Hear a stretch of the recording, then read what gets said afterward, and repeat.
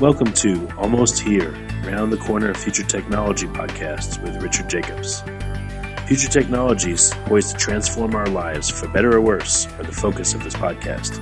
Almost here means these technologies are now here and starting to be used, or just around the corner, from Bitcoin to artificial intelligence, 3D printing, blockchain, virtual reality, and more. Hi, this is Richard Jacobs with Future Tech Podcast. Almost here, Round the Corner Technology. And today I'm talking to the CEO of NeuroSky, Stanley Yang. I pronounced it Neurosky, thinking, brain type stuff, neurons, but it's actually NeuroSky. So, Stanley, how you doing? Pretty good. Hi, Jacob. Yeah. Oh, Richard. All right, so we'll get. Oh, it's okay. Both names work. Like I said, I messed up your company's name, so all fair game. Just before we start, as a resource, the website is neurosky.com, neurosky.com. And Stanley, to start off, tell the audience, the listeners, what do you guys do at NeuroSky? Yeah, we build these human body sensors. Basically, we have two types of sensors. One senses the brainwave, the other senses your cardio signals. And they're being applied into various different, embedded into various different applications and devices, from headsets for gaming to education to more of a healthcare type of product for the brainwave. And for the cardio signals, they're being embedded in wristbands, smartwatches, sometimes cell phones, a lot of mobile devices for remote tracking of your health. All right, well, let's talk about the, let's switch it up. The cardio product you have, what does it do and how does it work? How does a person interface with or get information about themselves, and what do they do with it? So we measure actually medical-grade ECG with one lead, so that if you were to embed that sensor in, let's say, a wristband product or a smartwatch or a cell phone or some kind of mobile device, now you can basically try to send your one lead ECG information to the cloud and have it analyze your conditions. So it's not just for medical people. For example, let me give you a very simple example. If you're training for a marathon run or some kind of triathlon or long bicycle ride, sometimes you need to pace. In fact, most of the time, almost always, you need to pace yourself. You need to make sure that you're not running out of quote-unquote energy, or in the physiological sense, your physiological stress should not be too high to a point where you can't run anymore. So you kind of pace yourself to preserve your energy to run to the end. An ECG signal measurement can monitor you constantly during your training. This is one example. So it doesn't have to be medical. It can be for any type of purposes. We even have a client try to use it to measure the day-to-day stress level, making sure that he's not stressing his employees out too much, because it's more labor kind of work. Okay, so you can continuously monitor your heart rate, you're saying, right? Or sorry, the waveform. It's not heart rate. It's called ECG, or some people call it EKG. When you go to the hospital, they hook you up with a wire, and they can measure your body from head to toe, right? But in our normal day-to-day routine, we most likely would not be just sitting there being prepped and get gel, paste on your body and get a sticker on you and just get measured. So we designed these medical-grade sensors that can be used in your day-to-day routine for more of a consumer use. I've heard about that part, but tell me about what data, if I look at my ECG or EKG with your device, what will I see literally, and what will it tell me? Okay, so for example, for more serious cases, arrhythmia, there are various types of arrhythmia. one big one is atrial fibrillation, and in that case, sometimes can cause you brain strokes if it's severe enough. So you want to have an early enough detection of that when you start developing this type of arrhythmia. But most people don't know they have it until they run into some kind of problem. Or if they're lucky, that it just so happens they're in the hospital, the doctor's looking at it and at the EKG, and then they found out, right? But most people actually wouldn't know until the problem becomes more severe. So in this case, let me give you a live example. We recently did a project with an insurance company, and we were tracking 3,000 people, and they classified them as healthy people. And within 3 months worth of data, we found that 103 people had some form of arrhythmia or another. And sure enough, we send them all, they send them all to the hospital and check it out, and they all had early forms of it. They didn't know. The insurance company didn't know. But in this case, they actually found out so they could prevent these people from progressing further. So this is more of a serious application. Okay. All right, so it could signal arrhythmia. What else could it signal? What are some other things that maybe are not so serious? Maybe I just want to get in better shape. Or, yeah. I mean, what are the reasons that this would be useful to me, this kind of device? Okay, so for fitness reasons, let's say nowadays everybody's saying, well, we wear a wristband and we can count our steps. If we get 10,000 steps, we should be healthy, and then we should burn certain calories. Actually, that's not the case. The calorie burning and the healthy level is not. It varies by person. So it's more meaningful to find out how much calorie you burn at what kind of heart rate and what kind of ECG condition. And everybody is different. So it's easier to, it's more accurate, not easier, but it's more accurate to understand your condition and then tweak the condition, raise the condition up or down based on your age and your capabilities, and come up with a level of exercise that you can take. So, for example, not everybody can exercise at a heart rate level of 120. So it kills somebody to do that if you're not used to that kind of rigorous training. So not everybody can do aerobic exercise. Some people may have to just walk a little faster. And so everybody has a different level of tolerance. So it's not good. It's not entirely accurate to tell people, well, if everybody's tall walk 10,000 steps and they burn, 1,500 calories, then they're okay. That's actually not the case. Like I said, I was saying earlier, to generalize everybody with 10,000 steps and certain calories is not exactly accurate.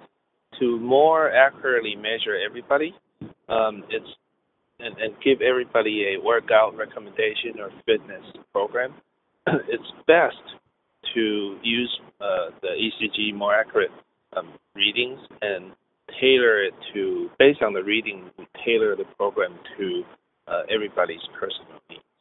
So, for example, if you're 300 pounds, every step you take, you're going to burn more calories than if you were a 100-pound person, because it just takes less effort to take one step, for example. Okay. I know you don't want to give specific recommendations, especially because everyone's so different. Do you have any anecdotal observations and feedback from people that use this device where they tell you some of the things they've accomplished because of it? And maybe just a few examples. You gave the atrial fibrillation, the prevention of heart failure type instance, which is great. Anything else? Any other? Yeah, we have a few Olympic athletic training programs that we implemented over the years, and some of them actually won gold. I can't use their name because they brand their names, and I think it would be an infringement of the trademark if I did that. But under our program, or our technology, not our program, under their coaches program using our technology. We have produced several gold winners in the past several years. That's one extreme of using it for extreme sports, and then somewhere in between,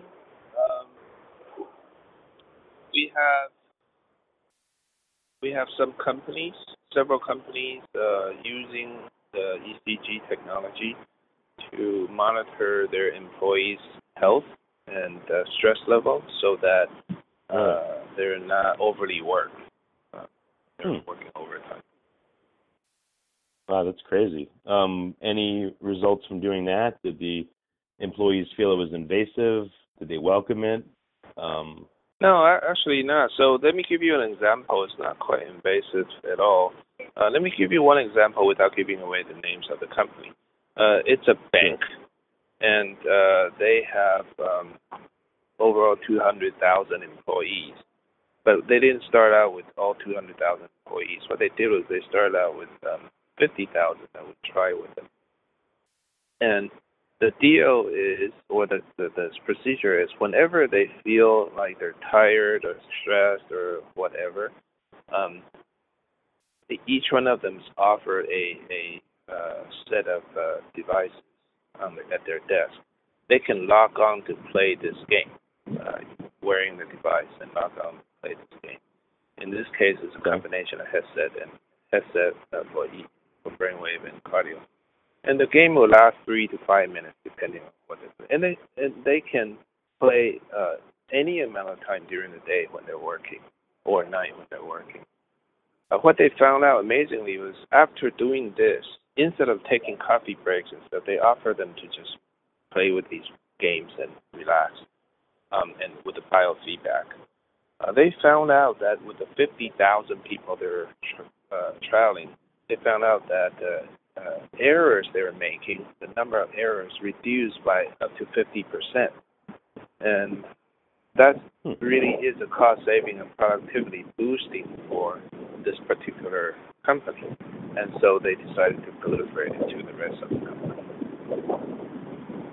And why until do you now, think that they got the 50% reduction in errors? I don't know. They just compare this 50,000 people against the rest of the employees and their track record. I don't know why the error rate reduced. I cannot speculate, but I can only say when you're tired or you feel like you're hitting some bottleneck, when you play some games to reduce your stress and refresh your mind, now you have a new mindset to deal with the problem. You make less mistakes and you're more productive.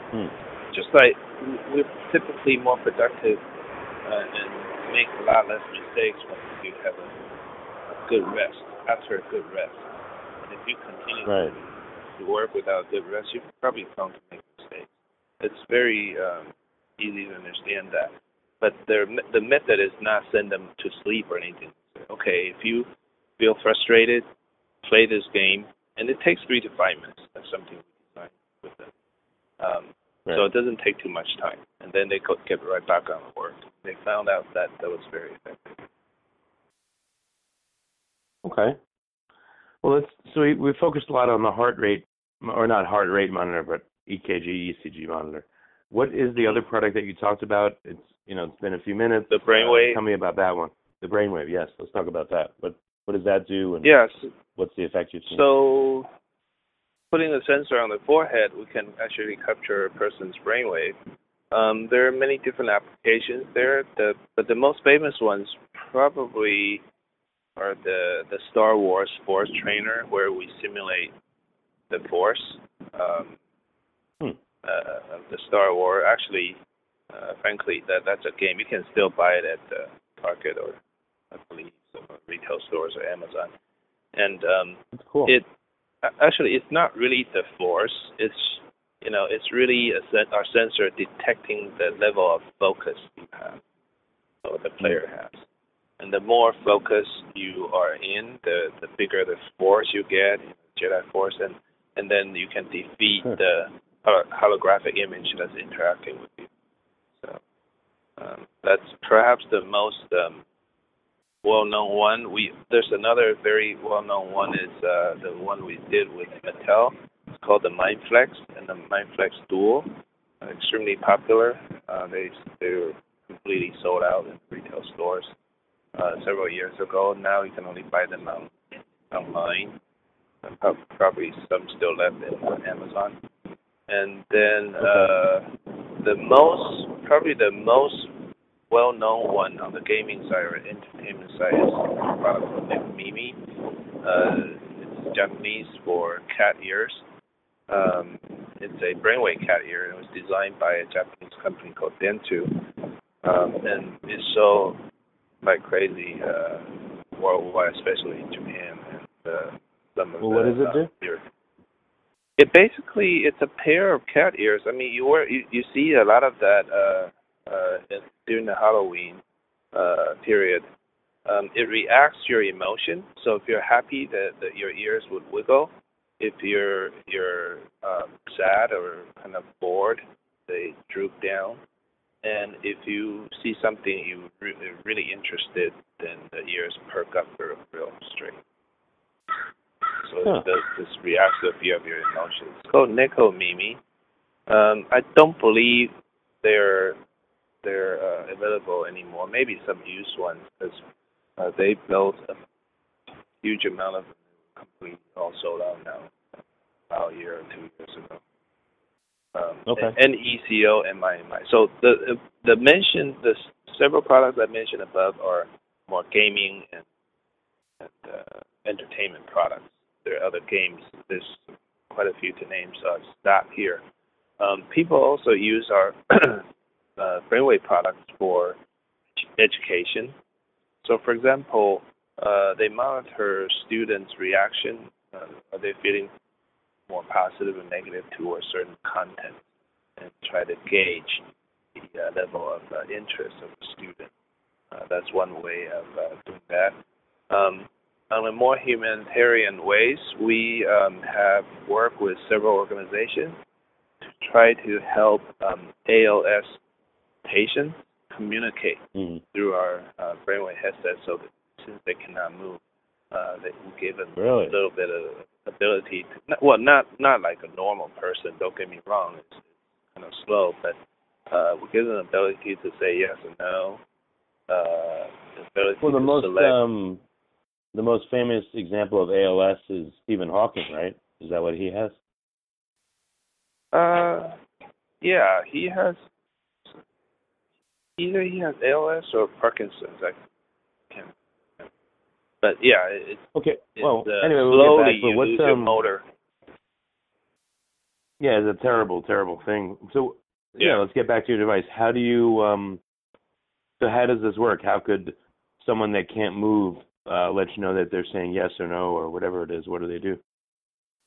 Well, basically, you have to train them, just like learning any language. You have to learn how to drive your brainwave, just like to force. You have to train yourself to focus. So we give them a training program. It takes about 15 minutes to learn, and then maybe 1 day or 2 days to master it, and then you can start using it to move the cursors, interacting with the computer. Some of them even can achieve typing with a keyboard on the screen, but it's quite slow. So, for example, I can type my name, Stanley, in less than 2 seconds, I think, 7 keystrokes. But for me to use a brain-computer device interface to move the cursor and type it or do something, it takes about 15 seconds. So it's not exactly super fast, but it does provide capabilities for people to communicate when they don't have any ability to. Okay, well, that's great. And another application that we're doing is also trying to help out the community is identifying talents of autistic children. A lot of times these kids or young adults, they basically autism is about communicating. Lots of times, it's not like their brain is deficient or anything. In fact, many of them possess very good talent, hidden talents, but they're not able to communicate or describe what they want to like effectively. So our sensor program, one of the algorithms can sense them feeling positive, extremely good, or extremely bad or negative. And then you give them the right amount of stimuli, we can probably identify where their talents are. And are they more talented in music? You can train them to do a musician or an artist or math, whatever they like. And then you can start developing skills for them so they can eventually get a job and support themselves. That's great, yeah. Any specifics on how that particular application works? Why would that help train autistic people when current methods may not work as well? What is it about it that works so well? Oh, okay. It's not that we train them. We identify them. Right now, let's say if you have an autistic kid and he's not able to communicate very well, you have to observe. You probably have to have somebody there to observe them and over time try to understand them and maybe identify if they have any sort of hidden talent. But with our device, all you have to do is, let's say, put a sensor in a beanie to wear it or whatever they're wearing, a hat or cap, and just try to record that onto the cloud, how they're feeling during the day. And then you can synchronize that with what he's doing with a camera or whatever, right, if they're in the center, a caretaker center. All of a sudden you discover that this one particular kid has a strong interest, strong feeling at 2 p.m. in the morning, in the afternoon, 2 p.m. in the afternoon, for example. Then you can backtrack and see what exactly he was doing at that time. And then you give him the same stimuli again. If he shows very strong interest, chances are he's very interested in this particular task, right? And without a monitoring device, it's very hard to capture that. And even if he's interested, he's not communicating, so it's hard to observe that with naked eyes. Gotcha. And once you identify that, then you can train them. So we're not trying to do the training part. We're trying to do the ID part, the monitoring. Gotcha. Interesting. You probably answered this already, but are there any other projects or products you're coming out with that you're really excited about that you think is going to have a huge impact on people in a positive way, or just one that you happen to like personally the most? Yeah, there's this one that I really like and it's exciting. We're collaborating with the inventor of the 3D technology. Nowadays you have the 3D movie, 3D TV, and all that. The guy's been he spent the last 8 years investigating, researching on how 3D images relate to brain health. And they came up with a program that's been trialed in the hospital now. And the first program is to, through gaming, you can identify if a person has very early stages of dementia or Alzheimer's.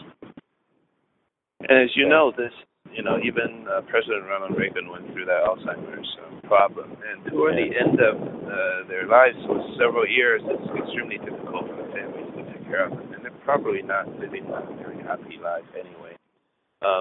But if you can detect your Alzheimer's or dementia early and you seek treatment, you can ask hospitals many times. Oftentimes they can stop the progression or even reverse it.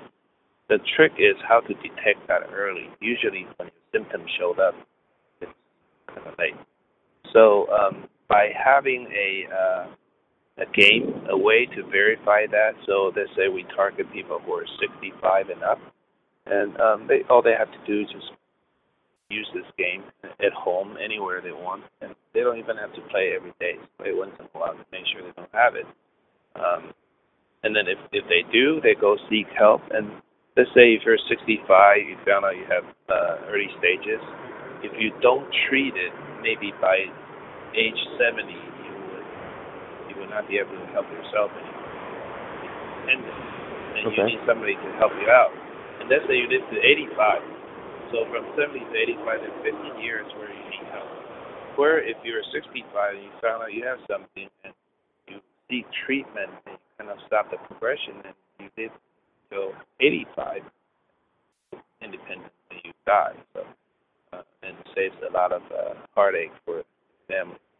So that's the idea. And I feel that as the population grow older, I forgot what that number is. A very high percentage that for American population, as we grow older, the baby boomers are getting much older now. The percentage of people with dementia, Alzheimer's, is rising, and that takes a very heavy burden on the society and the family and our healthcare system. So by detecting it early, we can ease the number of people going into the very worst states. That would be very exciting. Definitely. Okay. And, I should have asked in the beginning, but maybe a little bit about your background. How did you come up with this concept? How did you get into it? Okay, so I was trained as an electrical engineer out of UC Berkeley, and I've had 2 jobs designing semiconductors. The first one I was an engineer, and second one I founded a company, and then in 1997, and I sold it as a CEO and founder and CEO, and then I sold the company in 2004. So after that, I decided I wanted to do something more meaningful for the society, not just make money. But then I'm in high tech. I'm a semiconductor and a chip designer type of person. So I figured I would design sensors that interface machines and humans. And where do I find that? Well, medical machines do that. So what I effectively did with the team is shrinking big medical machines into small consumer-style biosensors using semiconductor technology. And then we found a lot of applications after that. Gotcha. Okay. Very good. Well, what's next for the remainder of 2017? What are you guys looking to roll out next or very soon? What's on the roadmap in the short term? We are working on this revolutionary blood pressure measurement. Actually, we have been working on it for several years. I think we're finally going to have it ready. It does not require the standard cuff pump that squeeze your arm or wrist. All you have to do is touch it for about 30 seconds and get your blood pressure measurement. I think that's very convenient. Oh, wow. Now you can put that in the pocket. You don't have to carry it. And you can measure. And if you put it on your chest, you can probably measure your blood pressure at any time continuously, which is never done before. So at least not in the consumer world.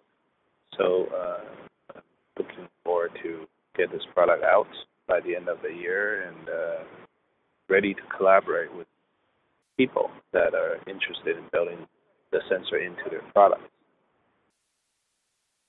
Okay, very good. And for listeners that are interested in, getting a hold of your devices and using them, what's the best way for them to reach you? Yeah, so like you said earlier in the program, neurosky.com, neurosky.com. And we have websites in various languages, so we do have business worldwide.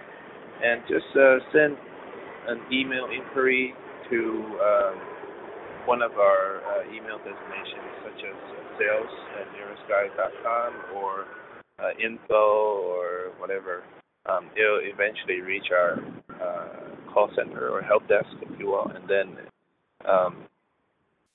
I encourage you to describe your application because we receive a ton of inquiries, and not everybody's putting their applications or their intentions. So when we don't see that, we put these in the back of the queue. But when we do see something that's interesting, your proposition is very good and with a good cost, we move that up to the queue and we respond to you very quickly. We try to respond to everybody, at least within 24 hours. But sometimes there are just bad inquiries, and sometimes there are even ill-intentioned inquiries aimed to just, I don't know what they're doing, but it's not business inquiry. So I would discourage that. You need to have a brain scrambling product that you could use in your interviews, right? Yeah, the weirdest one is I receive is why do you guys work with Darth Vader? He represents the evil side. I don't know how to respond. That's tough to answer, so we ignore that. Well, I'm sure every business gets that. That's okay. Yeah. Yeah. But that was fun and kind of tough to answer at the same time. Yeah. All right, Stanley. Well, thanks so much for your time, and I think it's really cool the stuff you guys are working on, and it sounds like you have a tremendously creative spirit, and you'll find ways for us to measure and improve all kinds of metrics we never even knew we could. So thanks for the time. Well, thanks, Richard. It's a pleasure to be on the show. You have been listening to Almost Here, Around the Corner Future Technology podcast with Richard Jacobs.